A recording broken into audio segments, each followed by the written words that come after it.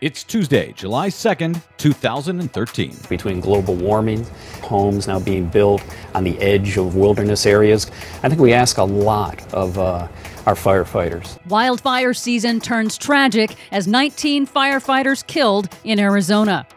Record heat wave, one of the worst in American history. LA bets on solar.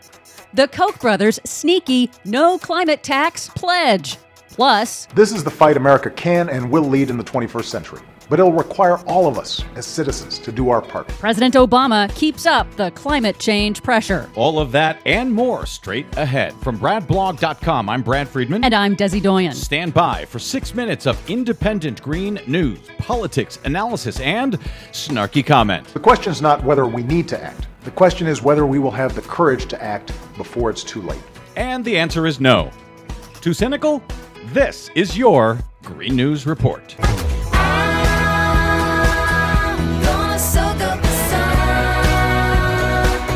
Okay, Desi Doyen, our friend Brad Johnson from forecastthefacts.org points out today that the New York Times has broken their climate silence in the wake of the tragic wildfire in Prescott, Arizona. He points us to a story headlined, quote, "Elite Firefighters Lost in Deadly New Normal, a Tinderbox West." Yes, good to see the so-called paper of record finally letting their readers know that there is a climate change influence in the increase in wildfires that we're seeing. Those 19 firefighters were tragically killed on Sunday when their position was overtaken suddenly by the fast-moving Yarnell Hill fire near Prescott in central Arizona. It is now one of the deadliest wildfire disasters in U.S. history. The fire is still raging out of control and has already destroyed over 200 homes. A new report shows that massive wildfires are indeed becoming more frequent in Arizona. Since 1970, Arizona has warmed at a rate of nearly 1 degree per decade. That's the fastest warming among all 50 states, according to ClimateCentral.org. Experts are calling this the new normal of a hotter, drier West. And yes, climate change is exacerbating the conditions that make these out-of-control wildfires and extreme heat waves more frequent and more deadly. The U.S. Forest Service says that fire season is now 2 months longer than it was just a few decades ago. Former elite firefighter Tim Wendell tells USA Today that we need to rethink how we fight these fires. I think it's kind of too dangerous. I think between global warming, homes now being built on the edge of wilderness areas, I think we ask a lot of our firefighters these days, and it keeps going up and up. And the record heat wave made this fire more intense. Dr. Jeff Masters of Weather Underground calls this past weekend's record-breaking heat wave, quote, one of the greatest heat waves in North American history. It broke many all-time local temperature records, but it did not break the world record for highest temperature ever recorded on Earth ever. But Death Valley on Sunday did break the world record for hottest temperature ever recorded on Earth for the month of June. And what was that world record June temperature? 129 degrees. 129 degrees. I saw someone quoted who lived there who said 110 degrees this time of year is kind of normal, but 130 degrees, now we're starting to get a little ridiculous.